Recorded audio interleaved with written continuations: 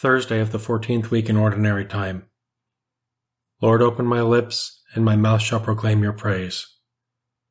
Come into the Lord's presence, singing for joy. Come into the Lord's presence, singing for joy. Come, let us sing to the Lord and shout with joy to the Rock who saves us.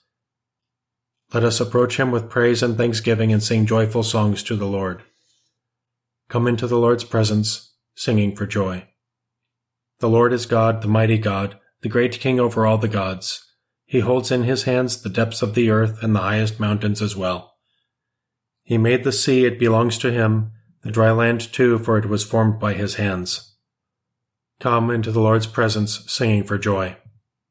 Come then, let us bow down and worship, bending the knee before the Lord our Maker, for he is our God and we are his people, the flock he shepherds. Come into the Lord's presence, singing for joy. Today listen to the voice of the Lord.